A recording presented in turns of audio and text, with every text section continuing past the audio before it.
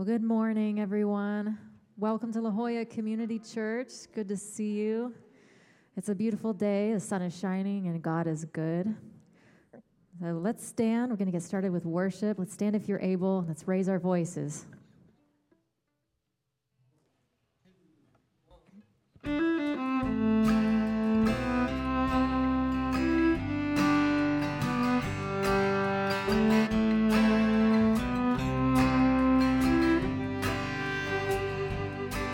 Rejoice,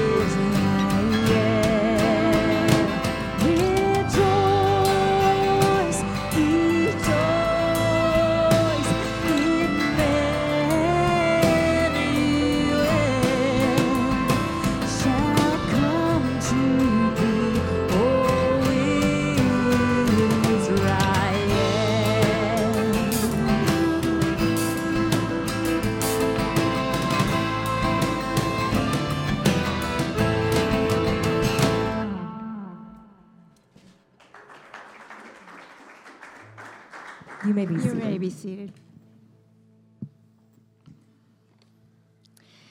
Heavenly Father, you brought joy to the world. What sacrificial love you have shown to us through the gift of your Son, Jesus Christ. You made a promise from the very beginning to bring redemption, and we praise you, Lord, for being a promise keeper. We praise you for your faithfulness. We praise you for your steadfast love that has carried through the ages. We pray, Lord, that you would bring us to a sobering recognition of the gift you have given us through salvation in Jesus Christ. Through repentance and faith in him, you have given us your love for eternity.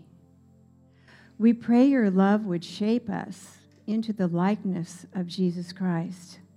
We pray it would humble and cultivate kindness and generosity toward others. Lord, help us to think of tangible ways to show your love to others in this season. We pray you would continue to fill our hearts and minds with the truth of your astounding love for us, and may it bring purpose and intention to this Christmas season. We pray these things in the name of Jesus, who taught us to pray, saying, Our Father, who art in heaven, hallowed be thy name. Thy kingdom come, thy will be done on earth as it is in heaven. Give us this day our daily bread, and forgive us our sins as we forgive those who sin against us. And lead us not into temptation, but deliver us from evil. For thine is the kingdom and the power and the glory forever. Amen.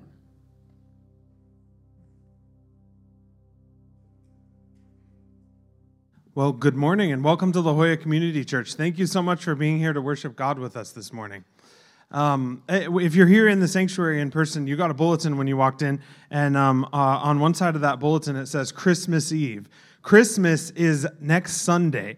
So if you didn't know that, head over to Macy's afterwards and get your shopping done. That means Christmas Eve is on Saturday. So join us at 4 p.m. We're going to have a candlelit service. We'll have hot cocoa, cookies, and lots of good singing. And it'll be an awesome time to just celebrate Christmas, the birth of Jesus. So please join us. Invite your friends and family. You can actually tear this card off and use this as an invitation. And there's a QR code if they want to even read a little bit more about the service. So, and then on the bottom under that is a prayer request card. You just write your name in, email, and a prayer request. No prayer is too small or too big. There's nothing you're going through that's not quite good enough or quite bad enough to put on the prayer card. So let us join you in prayer and just join you in lifting up what you need and what you're thankful for to God. And then on the other side, there's a Connect card. We just love to get you an email with what we're doing at the church, the activities, the events happening, and we don't spam you. We just send one a week, so you can just put your name, email, and phone number. And then on the bottom of that, if this is your church home, we're just asking people to consider what they might give in 2023. So this is for you, committed, long-time folks who think of this as your church home and just want to help us plan 2023. You can just write down your what you plan to give in 2023. And then this nifty bulletin rips in half really smoothly, and then you can drop it in the box on your way out, and you can keep this part to invite someone to Christmas. So thank you, and let's continue worshiping with the sermon.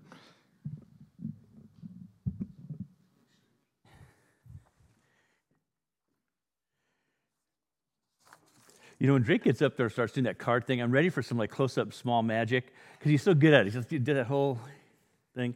By the way, how does such a small church make such great music? I am so appreciative of this worship team. Wherever they went out to have a smoke, I guess. But anyway, they're fantastic the way that they lift us up to the Lord. And this place will be packed full of people next Saturday night. And so get here early. You don't have to get here at 3, but I wouldn't get here at 4.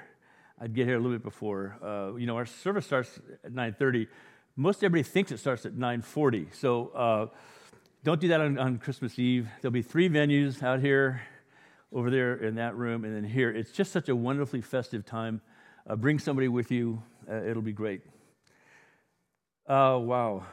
We're talking about Advent, and we're talking about the joy that God brings into the world. What are some of the things that create joy in you in this season of the year? As you think about your whole life, what are the kinds of things you could say, oh, these things always bring joy to me? They could be smells. Oh, the smell of that smell of cardamom or cinnamon or whatever somebody's baking with. The visuals, all the colors, all the decor, all those neat things. Maybe it's the music. It finally starts to kick in for me about the 10,000th time I've heard a Mariah Carey song. I start to really understand what's going on. No, but there might be songs that you don't hear very often, certainly not at the mall. The kinds of songs that you're going to hear next week, you're not going to hear them at the mall. But what is it that triggers joy for you? Because that's one of the main features of Christmas. It's this joy that God brings into the world through Jesus Christ. Now, He made the world to experience joy. So every human being can say, well, wait, I don't need Jesus to experience joy. No, of course not, because God wired you that way. God created you to have joy. But if you start reading the Bible in the first 2 chapters, you see this beautiful world created. And by the 3rd chapter, you're thinking, this is a really tough read because I'm only 2 chapters in and it's gone really, really bad. And the rest of the book is saying how God wants to restore the joy. How God wants to restore the joy. There's a phrase that's now creeping into our culture, and it's a British phrase. It's a common phrase you hear everybody saying in England. If instead of saying, is there good news, hey, any breakthroughs in the case, anything good to celebrate, they'll just say, hey, any joy, any joy, any joy. Here, I noticed it today, this week in the newspaper. Somebody said, talking about something, said, no joy. I thought, man, isn't that interesting? Joy is such a main feature of what we want out of life. Sometimes we want to settle for happiness, which is great, except for happiness is tied to circumstances. Nothing wrong with happiness. I want to be happy. I want everybody to know to be happy. But circumstances don't always cooperate, do they? So happiness is a bit more ephemeral. Joy is like those ships that go up through the ice, and in a normal situation, you go, oh, whoa, dude, there's ice. Let's turn this thing around. Those ships go, hey, there's ice. The fun begins. We're gonna power through the ice. That's what joy does. It allows us to recognize circumstances, embrace them, not be necessarily happy about them, but to say, I have joy because I've come to a place where probably only God can get me through this. We say this a lot. The theology that says God never gives you anything that you can't handle is such bad theology. What God does is give you things that are way beyond your capacity to handle, and then He meets you there and says, follow me. I'm going to take you through this. We're going to get through this. Because life keeps reminding us that we're missing something, which is God. I keep thinking, no, it's more money, more time, less weight, whatever it is. I can think of all these circumstantial things in me, around me, that would make life better. That would make that missing feeling go away. The fact is, I could have all those things, and I will still have that missing feeling. This is one of the great tricks of life, you might say, one of the great disappointments of life. And having lived my entire adult life in Pasadena, San Marino, working at San Marino, arguably one of the wealthiest enclaves in Southern California, living in Newport Beach for 14 years, and now La Jolla for 27. I've seen a lot of people who could probably check every box off saying, once these boxes are checked, we're good to go. And at the end of that list, all the boxes are checked, and they will still say, but there's something missing. And this has become so common, so trite, it's a cliche. But when we start thinking about it, we start getting in touch with, life can be such a major disappointment. And probably the greatest one, I mentioned this last week, right after worry is boredom. Boredom. There's a lot of bored people in wealthy enclaves. And something's missing. And what's missing is God. But the word of Advent, of Christmas, of the Bible is rejoice. Rejoice. God in Christ is with us to save us. And in a few moments, we'll break down that phrase, with us and save us, because that's what comes together to create this joy for us. And our hope and our joy is rooted in the promise that God is with us in all circumstances. And this is one of the great conundrums of life. Why does God allow me to go through these circumstances? Why didn't he protect me from these circumstances? Either things that I chose to do or things that were done to me. I don't know. We really can't answer that question. But what I can say is that God promises to be with you, be with us in all circumstances, now and forever.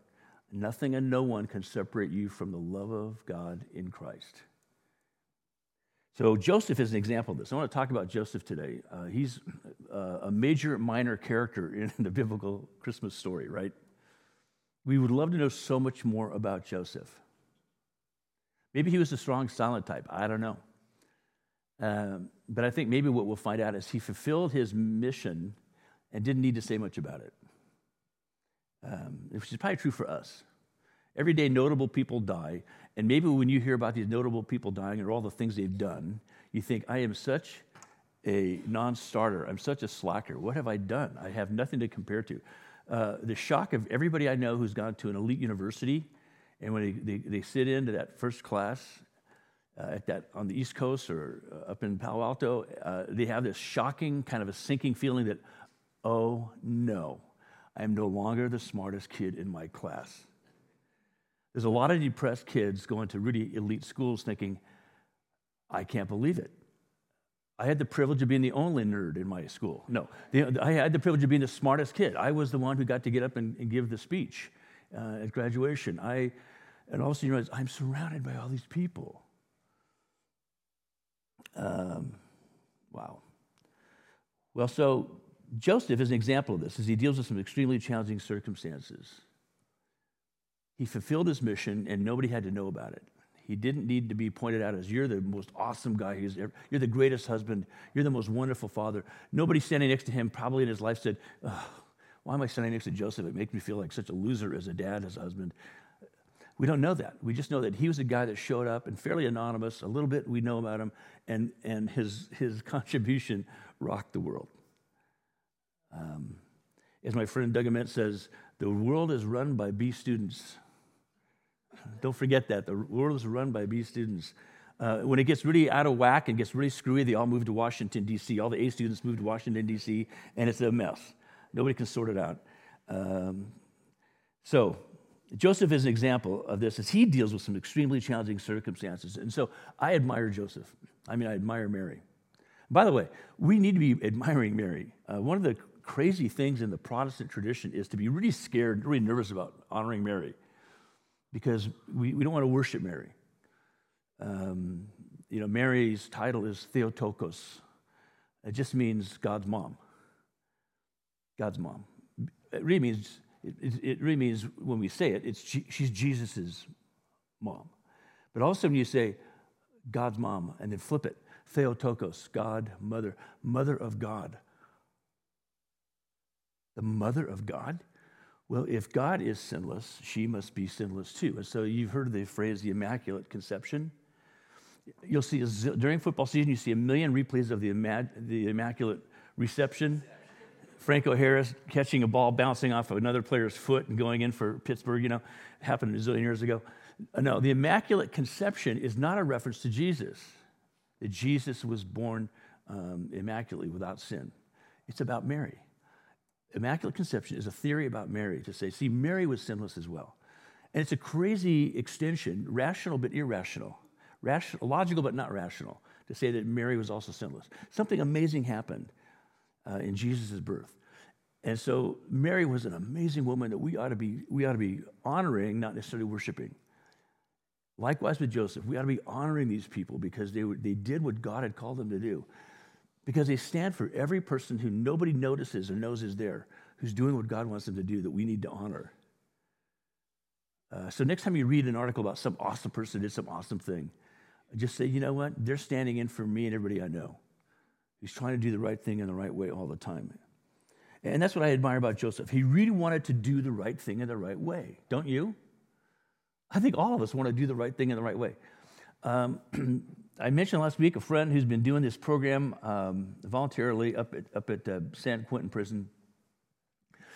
Just graduated 42 guys through this program. Every one of those guys have done some horrific stuff. They wouldn't be in San Quentin for jaywalking, it's serious stuff. But every one of those guys would say, I always wanted to do the right thing. When the right thing didn't work, I did the next thing. And when that didn't work, I did the thing after that. And pretty soon, I was reduced to doing things I never thought I would do. The first hit of heroin is awesome, right? The second, not so much. By about the 50th, you'll sell your children. You'll betray everybody who's ever loved you and cared for you. You'll steal, you'll rob, you'll sell your body, you'll sell your soul. Why? Because you lose that perspective of what it means to do the right thing in the right way. Every one of us wants desperately to do the right thing in the right way. Sometimes people get the idea that the gospel of Jesus Christ is, you're all losers, you don't deserve it, but God loves you anyway. What we're saying is, no, God's come for people who he made in his image who are desperately trying to do everything the right way. It's in them to do the right thing in the right way, and it's just out of reach. And when they get it right, it's awesome, but it doesn't last. Something goes sideways. Or even when they're getting it right, they're thinking, oh, no, something's going to go wrong. I know it. This is fine now, but it's not going to work out like this, et cetera. This is what our situation is, our desperate situation. And I admire about Joseph that he wanted to do the right thing in the right way, like all of us. But I also admire this about Joseph. There's something else even more substantial and significant that I admire in Joseph. He wanted to know and do God's will. Wanting to do the right thing in the right way sounds like I want to know and do God's will. They're different. If you want to do the right thing in the right way, you won't necessarily know or do God's will. But if you know and do God's will, you will do the right thing in the right way. You see where that goes? There's a sequence there. We're going to unpack that a little bit as we look at Joseph's life. And so just as Mary submitted herself to trusting God, so did Joseph. One of the most awesome things about Mary is that she submitted herself to the Lord. After hearing the angel's message, it was like, may it be the Lord's will. Remember Zechariah, the father of John the Baptist. He gets the word from the angel who was in the Holy of Holies. And the angel tells him this epic thing, this infertile couple is now going to have a son named John. He's going to announce the good news of the coming Messiah, et cetera, et cetera, et cetera. And Zechariah's response is, how do I know? Well, I'll tell you how you'll know. You won't be able to speak until the baby's born. How's that? Well, but, yeah, oh my gosh, how will I know? Prove it. Mary submitted herself to God to trust him. And Joseph did this too. Does that describe you? Are you at that place yet where, first of all, are you sorting it out, do I believe in Jesus or not? And so maybe having believed in Jesus, are you still kind of going, this idea of submitting to God just sounds so restrictive and, I don't know, submitting to God, I like God, I believe in God, but submit to God? Yeah. Are you yielding yourself to God? Stuff doesn't grow in a garden on a tree out of the ground if it's going, I'm doing my own thing, man. I'm doing my own thing. You do fruit your way, I'll do fruit my way. No, it's got to be the branch is abiding in the rest of the plant. And this is what it means to know and do the will of God. We're going to get to that in a moment too. But so here's the thing. Both Mary and Joseph learned to trust God. Everybody has a yearning for God. That's a given part of humanity. But how do we then learn to appropriate that? It's the difference between, we said many times, trying and training. I'm going to try to run a marathon right after church. I'm ready. Mentally, I'm just ready. And right now, you're so kind, you're not laughing out loud and shaking your head because you're going, dude, you are not ready. It's mind over matter. What the mind conceives, the rest. No, man, you need training. You need serious training to go with your trying. And this is what Joseph and Mary did. They had learned to trust God. What practices would have shaped and guided him and them? I don't know if you've ever thought about this. I have never thought about this before. But this week, as I was reflecting on this blank page in front of me, thinking, everything I've ever said 9 times about Christmas, everybody else could say it as well. What is there left to say? Maybe we should just have a few more songs, and I could just sit there and go, hey, have a great song. I'm with you, man. So here it is. Here's the big bombshell that hit me. How did Mary and Joseph get to be where they were, to get the message that they got and do what they did with it? Were they just trying to be nice to God? Or had they been in training for this moment that they never in a million years would have imagined they'd be in? This is why preparing is way better than planning. Preparing is way better than planning, because plans change, as that great pontificator of deep truth, Mike Tyson, said. Everybody has a plan until they get in the ring, and then no plan. It's survival, and you're praying for a bell.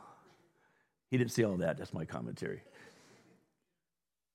Preparing, though, is that I don't know what's coming, but I'm going to be as ready as I can for it. So here's the big bombshell. I'm going to read you a passage that will sound so obscure to you, but this is the secret sauce to understanding Mary and Joseph, okay? It's out of Deuteronomy chapter 6, verses 1 through 9. These are the commands, decrees, and laws the Lord your God directed me to teach you to observe in the land that you are crossing the Jordan to possess. This is Moses speaking to the people of Israel before Joshua leads them into the promised land. So that your children and their children after them may fear the Lord your God as long as you live by keeping all his decrees and commands that I give you. Wow, this is a multi-generational thing he's giving to the people of Israel. And so that you may enjoy, you collectively and all your progeny, may enjoy long life. Hear, Israel. Maybe you've heard it said this way, Shema Israel. Shema. This is the great Shema, the Shema imperative. Listen up. Hear. Don't miss this. Shema Israel. And be careful to obey so that it may go well with you and that you may increase greatly in a land flowing with milk and honey. Just as the Lord, the God of your ancestors, promised you. And again, he says, Shema Israel. Hear, O Israel, the Lord our God, the Lord is one. Yehovah Ehad, the Lord is one. Love the Lord your God with all your heart, with all your soul, with all your strength. Love the Lord your God with all your heart, with all your soul, with all your strength. It's an all-encompassing relationship that is transformational. The formation of this content results in a transformation of one's character. These commandments that I give you today are to be on your hearts. Impress them on your children. Dad humor does not impress children. I hate to admit it. I'm saying it publicly for the first time. What impresses children is dads paying attention to them. Dad, watch. Dad, do this. Dad, hey, come over here. Let's do. Same thing with moms. How do parents impress their children? They're curious about them. They're interested in them. They don't impress them when they dote on them, try to save them, try to control them, try to protect them from bruises and bumps and disappointments. But children are impressed by parents when they see how their parents handle life. They see how their parents deal with life, and kids, without even the words to articulate it or the capacity to explain what they're seeing, internalize it. It becomes operational in them long before they understand the inherent meaning of all the words thrown together by moms and dads and grandparents. Impress them on your children. How? Talk about them when you sit at home, when you walk along the road, when you lie down, and when you get up. Tie them as symbols on your hands and bind them on your foreheads. Write them on the door frames of your houses and your gates. So talk about them when you sit at home, when you walk along the road. Oh, I get it. And when you lie down, it makes sense to me. I'm just going to be doing a constant, ongoing lecture to my children about what they should do. Now, do this. Now, remember, in this situation, you do this. Now, what happens if this happens? What will you do? The kids are like, oh, gosh, tune me out. I don't want to hear one more thing. This does not impress me. It depresses me. I don't know what it is, but I know the word depressed sounds like it fits. Here's what it looks like to talk about this with your kids. Wow, you know what happened to me today? I almost lost it and throttled somebody. Dad, what does it mean, throttle somebody? I almost strangled him, killed him. Dad, I'm just over-exaggerating. I'm just telling you I lost it. Emotionally, I just came to the end of my rope, and I was about to say something I'd regret, and what happened? Did you say it? I was so close to saying it, but what I did instead was say, Lord, help me to reframe this, to come at this in a fresh way. And so I said what I needed to say, but I said it in a way that I would hope that person could hear it and receive it.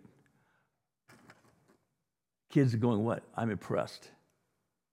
When you send in those prayer requests on things that are outrageous, and Drake said, it could be the most outrageous thing, it's okay how crazy the sin is. You know why he could say that? Because when the people who are not gossipers, they're just praying for stuff, when they see it, they go, oh, dude, me too. Totally, I could have done that. I'm completely with you on that feeling, on that. I've been in despair. I could have killed myself. I could have killed somebody else. I'm praying for this person. See, the people praying for you have empathy and understanding because they understand who they are. Does that not impress you? I'm always impressed with people who want to pray for me because they want to minister God's grace because they've experienced it versus you really need this. And they treat you like a project instead of saying, we are peers. We are peers in pain. And the kingdom of God calls all of us to get to respond to our pain in a way that's actually productive because Jesus took that pain to the cross with him. That's why he came into the world. So this is the power behind Mary and Joseph. This is what impressed them and penetrated their very being. What did it penetrate? Heart, soul, strength. It shaped them to the point that when they stood in front of some epic, overwhelming things that nobody had a category for, they could have easily discounted it and said, I'm going out of my mind. I'm having this vision, this encounter. I'm pretending that there's an angel speaking to me or whatever. Instead, they said, speak, Lord, your servant is listening. Another great Hebrew phrase, hineni, here I am. Speak, Lord, your servant is listening. So what practices are shaping you? If these are the practices that shape them, what practices are shaping you? And how will you shape your family with these practices in a way that doesn't feel oppressive? Oh, dear God, my father wants to have a family Bible study. My parents want to have a devotional time. Oh, no. But rather, whenever I'm with my mom and dad, we have the goofiest, most fun, and interesting conversations because they ask interesting questions.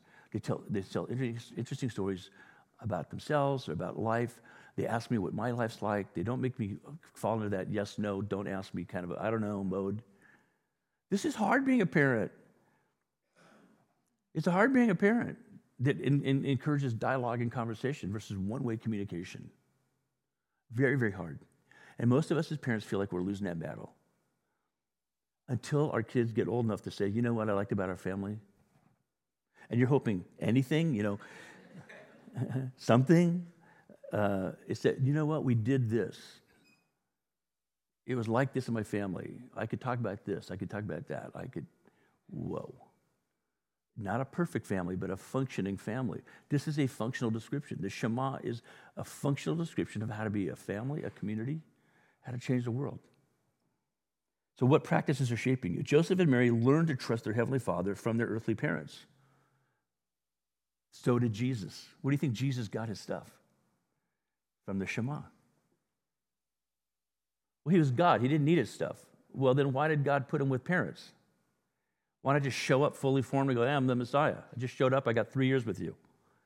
Why did he spend 30 years perhaps, or 27 or whatever it was, leading up to this? Because God wanted him to be fully formed based on what God had told the people. Are you with me on this? Is this making sense to you?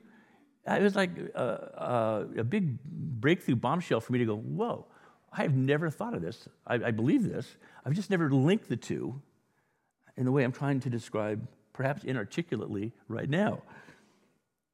So Jesus got this from his mom and dad. Joseph and Mary got it from their mom and dad. I believe Jesus learned to trust his Heavenly Father by watching his earthly mom and dad. I've just depressed every parent here with children or children on the way are thinking, oh no, this is a little late in the game for me to get this. And so we see Joseph applying his love for God in his relationship with Mary. We see this in Matthew. We get to remember the Christmas story, Luke 1 and 2, Matthew 1 and 2. So here in Matthew chapter 1, verse 18, this is how the birth of Jesus the Messiah came about. His mother Mary was pledged to be married to Joseph, but before they came together, she was found to be pregnant through the Holy Spirit. Because Joseph, her husband, was faithful to the law and yet did not want to expose her to public disgrace, He had in mind to divorce her quietly. Now, this is, I wish I had more time to spend on this, but basically, there's a big deal made about the virgin birth. And all of it is toward the view of discounting it. And I'm saying, if Jesus could rise from the dead, why is a virgin birth a big challenge to wrap your head around? You have these two genealogies, they're endlessly debated. You know, they're different. One is purported to be Mary's, one is purported to be Joseph's. The early church embraced this. Funny thing, they didn't make a big deal about it. There's only 4 chapters in the whole New Testament that talk about it. And it doesn't talk about like, you got to hear this. It's more matter of fact. Well, this happened and then that happened. So that's so matter of fact. Hey, this is how the birth of Jesus happened. His mother was pledged to be married to Joseph. Before they came together, she was found to be pregnant through the Holy Spirit. And then, it's like, whoa, stop on that part right there. My mom and dad told me it was not birds and bees or the Holy Spirit. It was, and I won't go into it. And this is a very big deal because Joseph then had a right, though betrothed, to say, I'm going to publicly shame you. And it could go very badly for you. Like your life could be over. But here he is. Well, why would he do something different? Oh, that's right, the whole Shema thing. Darn it. I've been shaped by God himself. No outs here. And so here's Joseph saying, wow, I love this woman. I can't believe this is happening. It's not the Mary I think I know. What do? I don't want her to be publicly disgraced. Maybe she made a mistake. And so I'll just do what I can and move on with my life and let her move on with hers. He had in mind to divorce her quietly. But after he had considered this, an angel of the Lord appeared to him in a dream. It said, Joseph, son of David, do not be afraid. If he'd been trying to be a righteous guy, he would be afraid, and he would do exactly what he thought to do. But because the Shema had been internalized in him, he could hear and receive this message. He was prepared. He wasn't planning to. He was prepared to receive this message. Do not be afraid. To take Mary home as your wife, because what is conceived in her is from the Holy Spirit. She will give birth to a son, and you are to give him the name Jesus, because he will save his people from their sins. All this took place to fulfill what the Lord had said through the prophet. And this is a reference to Isaiah chapter 7, verse 14. The virgin will conceive and give birth to a son, and they will call him Emmanuel, which means God with us. When Joseph woke up, he did what the angel of the Lord had commanded him and took Mary home as his wife. But he did not consummate their marriage until she gave birth to a son, and he gave him the name Jesus. So this, to me, this has been a joke in my small group for 20 plus years. Whenever we get around to talking about this, we all start laughing. You go, he should be called Emmanuel. And so they named him Jesus. It's like, was there a disconnect somewhere in the messaging? I mean, we have a failure to communicate. If he's supposed to be called Emmanuel, why did they name him Jesus? Well, the fact is, think of Emmanuel as a title. Jesus is the Son of God. Jesus is the bright morning star. Jesus is the light of the world. Jesus is the good shepherd. Jesus is the great physician. You see where I'm going with this? Jesus is Emmanuel, God with us. And what kind of Emmanuel is he? He is the Emmanuel, Yeshua. He is the God who saves. He comes with us to save us, not to shame us. He comes near us in our shame to save us from it. So now do you understand? This is why he's called Emmanuel and he's named Jesus. And we don't know how Joseph heard about Mary's pregnancy. It doesn't go into the details. Hey, I got a message for you. I can't tell you how many girlfriends they had in junior high who I never really ever spent time with. We just had a relationship through notes conveyed to their friends. So-and-so likes you. Oh yeah, I like her. Now we're going out. Now we're together. We're going together. Long day of delight, delirious happiness, only to find out that she's broken up with me by 4. Or she's weeping. Why is she crying? Well, because she doesn't think you like her anymore. I haven't talked to her. Well, that's the point. You never talked to her. Yeah, but we're going out. We're a couple. We don't know. But we do know that his plan was to be faithful to the law and compassionate toward Mary. He wrestles and anguishes with how to do it given the circumstances. Wouldn't you? Yes, you would, of course. Years ago, I was a seminarian and a kid that in this Young Life club that I led when I was in college. I got a message that this kid and this girl who'd grown up in a church that I was going to had gotten together and dated, and they were going to have a baby, and they were a long way from thinking about getting married. And wow, first thing her very successful, believing in Jesus, businessman father said was, "That's it, that's over. You're going to get an abortion." Every parent has that thought. And if they say, "I've never had that thought," well, they weren't, then you're not being honest with yourself. Let's just minimize and get rid of this problem. Well, and went through a long series of conversations, and of course, the dad comes to his right mind and goes, "Well, hey, wait, what am I talking about?" And the couple says, "You know what? We could give this baby up for adoption. We're going to get married." So I'm in seminary, and my comment was, hey, do that. I was in the middle of an ethics class taught by one of the greatest ethicists in the 20th century, Lewis Smedes. And I use this as a paper to say, this is, how to approach this. So it was a very defining moment for me thinking about this stuff. And they went on to do that. Well, now fast forward, years later, I am in the village at a church as a pastor. And this strapping young man comes up to me, and he says, "Hey, I'm a student at UCSD. My mom and dad wanted me to come by and say hello to you." And I'm looking at him, I'm thinking, "Guys, it looks like I've seen this kid before, but I don't know." And I said, "What's your name?" He tells me his name, and my eyes just fill up because it's him. I said, "Whoa, it is so good to meet you. You don't know how good it is to meet you. Wow." And he's this vibrant young guy, believes in Jesus. Anyway, it was powerful. Joseph wrestled and anguished with this. Who wouldn't? But he was told in this dream not to be afraid, and he's given assurance. He trusts God and takes him at his word. God gives him peace and shows him a better way. God always wants to show us a better way. And we always want a better way. But then how do we get to that better way? This is the big conundrum. And this brings us back to this whole idea of God's will. God wants us to desire his will. He wants us to discern his will, and he wants us to do his will. Those three things go together. You can desire things and not ever think about them enough to know what to do with them. But he wants us to do his will by discerning it because we desire it. And this happens naturally in a relationship with him. It's not some spooky kind of a thing that, I'm waiting for a message, from God and I'm not going to do anything. What it says is, in the normal course of a relationship, the people you spend the most time with, you would almost be able to answer for them in any situation what they would do. You know them so well, you'd know, this is what they would do in this situation. Might be some variations on a theme, but I know what they would do here. Can you relate to that? If you know somebody so well, they would know what you'd want to do. They'd know what you want to eat.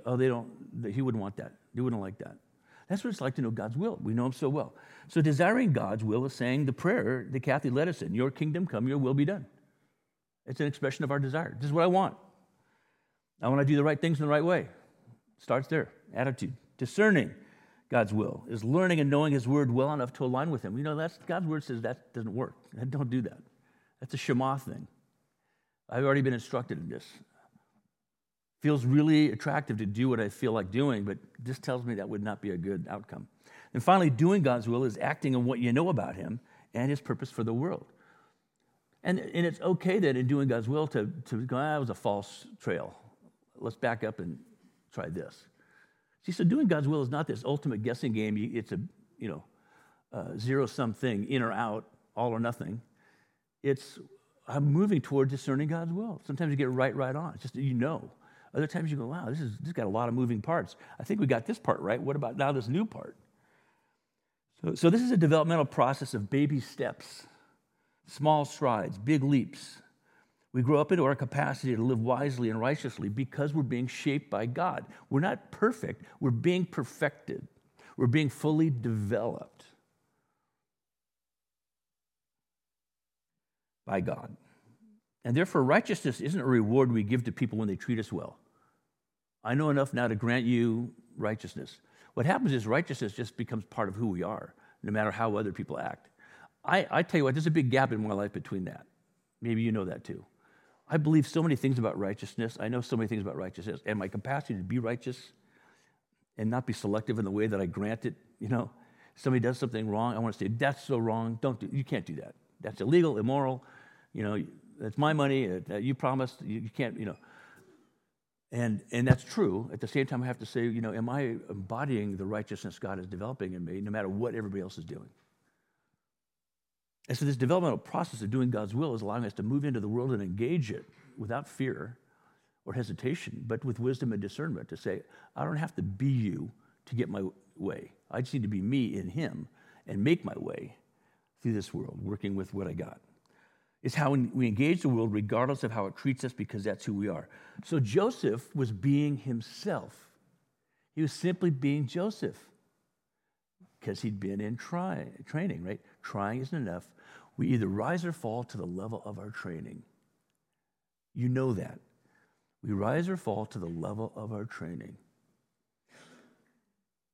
And the neat thing about training is that it sets you up because you're preparing to do things you never thought would need to be done or that you could do.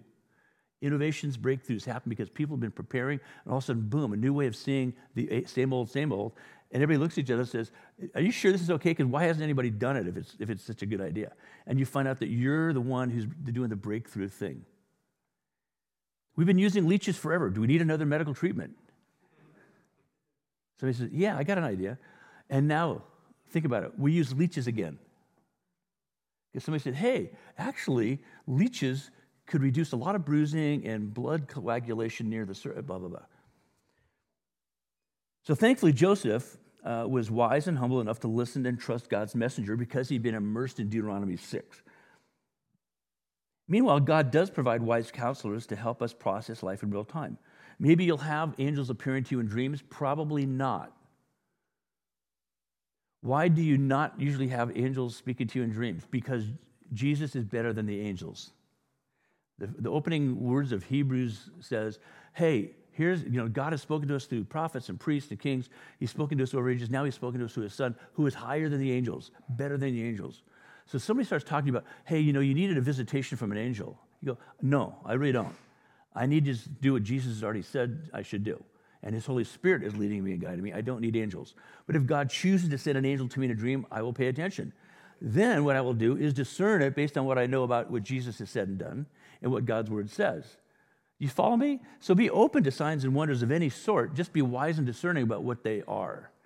It might be the enemy trying to head fake you. It might be a person well-intentioned trying to confuse you or impose on you a really substandard theology.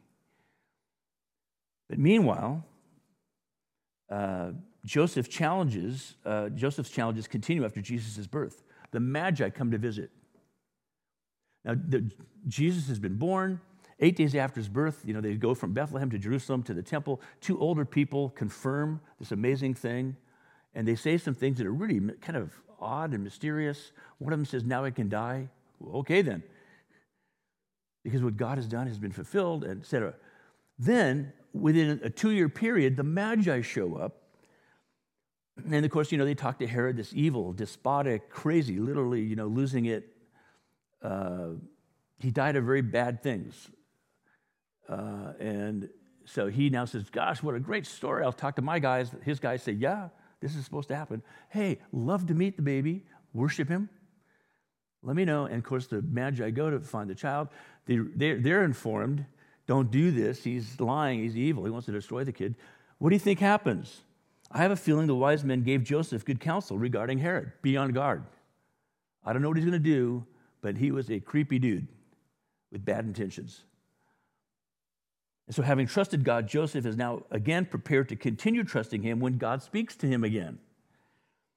When the Magi had gone, an angel of the Lord appeared to Joseph in a dream. What do you think Joseph's response was? Oh, it's you. Oh, hey, how's it going? How's the family? Haven't seen you in a couple of years now, But anyway, he's familiar. And the angel says, get up. Take the child, get his mother, and escape to Egypt. Stay there until I tell you, for Herod is going to search for the child to kill him. So he got up. He didn't say, how do you know?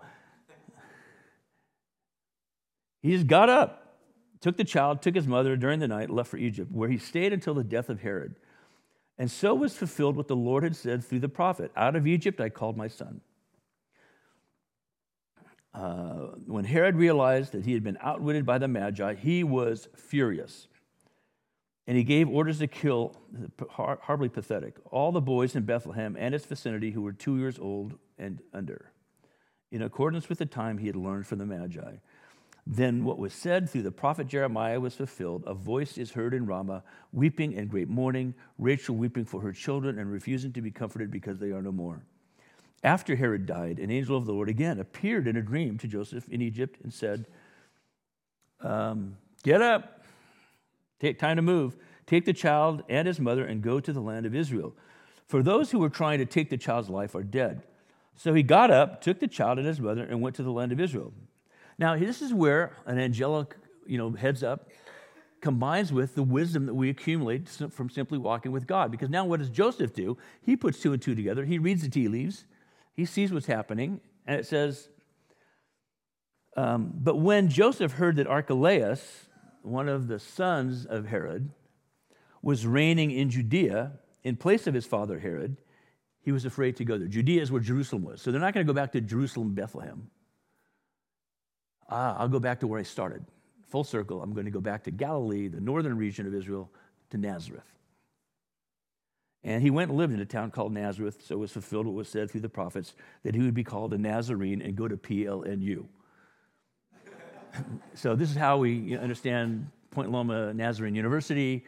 It's a full circle. The whole point of the sermon is to say, how did that school get there in that perfect location where you can once in a while go to class but surf every day, So trusting God, what? Produces peace. And what does peace produce? It's just a joy.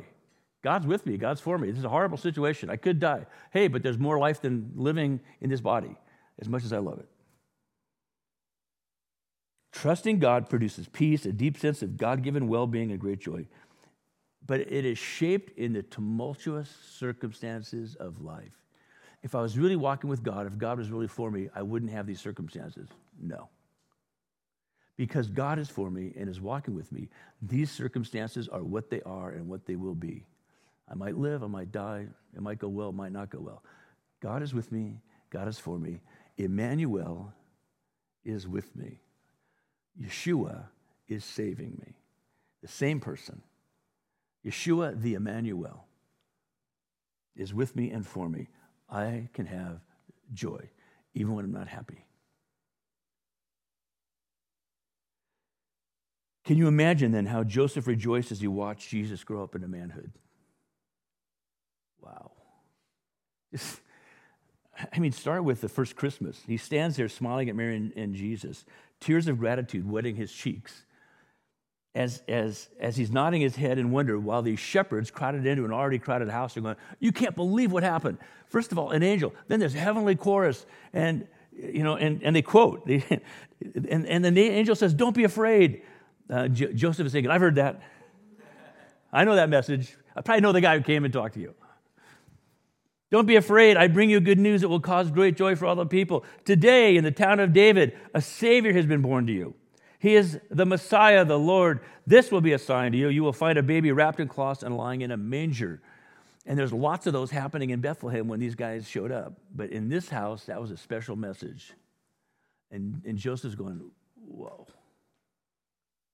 Later, you can imagine, back in Nazareth, where it all started, he reflects on their time in Bethlehem at the birth. He reflects on that encounter at the temple, these two old people. He reflects about the time in Egypt and then coming back and going, we can't go to Jerusalem and Bethlehem where our families are. Let's just keep going back to Nazareth. Joseph didn't live to see Jesus' ministry fulfilled. We don't know when he died. We just know what he did. And we know that his heart and his head were filled with these thoughts. And I can imagine him saying, as he's thinking about this stuff, going, Shema HaIsrael, Yehovah Adonai Echad. Wow, this is the God who brought me through this.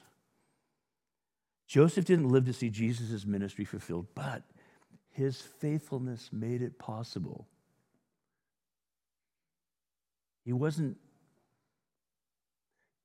garnish on the plate, some incidental presence. He was an essential part of this amazing and wonderful story. So are you. So am I. May this be said of us in this life and long after we're gone, that we were faithful to what God had given us, and things happened that we will see signs of and maybe even see some things. I got to see a young man who was there, the child of two people who I had the privilege of influencing. And now, today, talk to people every week, in one form or another that I've known for a long time. I get to see what God's doing in their life. But I don't know what the ripple effect will be. You don't know what the ripple effect will be in your life. That someday, decades from now, somebody's going to be saying, gosh, I heard this lady pray at church. It catalyzed a decision in me. I was in this Bible study. I had this encounter in preschool or youth group or at work. This guy told me about Jesus, and I kind of was offended at first, and then now I walk with Jesus, and I wish that he was alive that I could tell him. You don't know. May this be said of us in this life and long after we're gone. Why not? I mean, God is with you, right? He's with you. All things are possible in him who is with you and is saving you for such a purpose as this. So, Lord Jesus, we accept this as a comfort and a challenge. We accept this as a purpose and meaning for our lives. We accept this as a mission and a ministry to fulfill. Not because of who we are necessarily, but because of who you are in us. Thank you for Joseph. Thank you for Mary and Joseph as a team, as a couple, as a family. Thank you for all this. And may we learn these lessons well so that we can, too, be prepared for whatever you call us to do and be now and forever. We pray this in Jesus' wonderful name. Amen. Well, let's continue worshiping the Lord. Time for an offering, not to give money. Please give money. Give it in any way you want. You can drop it off in a little box, send it to us in the mail. We don't work with the government, but we are happy that the government makes it possible through the tax processes for you to get credit for anything you give at the end of the year. All that is good. We love those kinds of offerings. We need it to function. This offering right now is you offering you to the Lord. So let's do that as we wrap up worship, and I'll get up and give a benediction, a blessing following that.